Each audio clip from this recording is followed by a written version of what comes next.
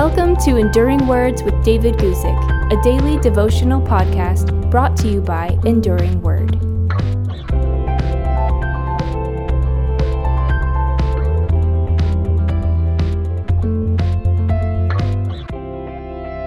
Today, let's talk about a great miracle, and that's unity among God's people.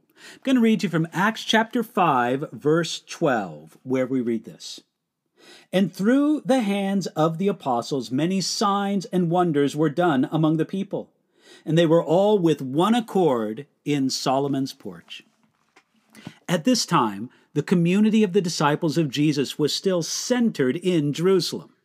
In that city, they gathered at Solomon's porch.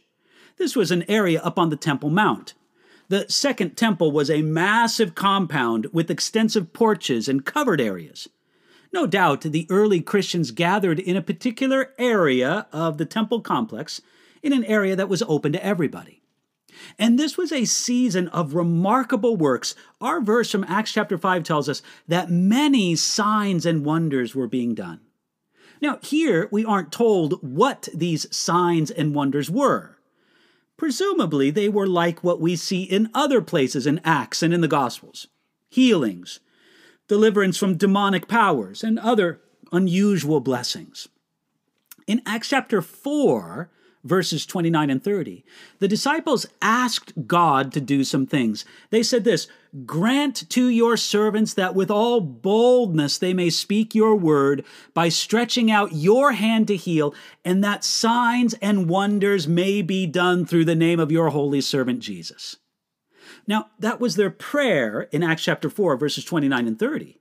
We see that God powerfully answered that prayer by giving the disciples boldness to speak God's word and by working many signs and wonders through the apostles. They asked in faith, and God answered their prayers. Notice, these miracles were done through the hands of the apostles. At this time, God chose to do these miraculous works through the hands of the apostles. And we don't read of God doing these miracles through the hands of other disciples. Now, we must trust that God wisely chooses which hands will bring a miracle. Here, God had a purpose in doing it through the hands of the apostles. Now, I don't know about you, but I believe that God still does miracles today. I don't believe anyone has the power to perform miracles whenever and however they want to. That power does not rest in any person. But God has power to do things that go beyond our understanding of the natural order. The creator of the normal laws of cause and effect can suspend those laws from time to time as it pleases him. It's easy to see the miraculous when someone is healed or set free from demonic power. However, God does many other miracles that aren't as easily seen as miracles. We also see this in Acts chapter 5, verse 12. It says, "They were all with one accord." There was wonderful unity of heart and purpose among the people of God. Oftentimes, the fact that God's people are together all with one accord is a greater display of the power of the Holy Spirit than any sign or wonder. Our selfish hearts and stubborn minds can be harder to move than any mountain. Divisions among believers can be harder to heal than the worst illness.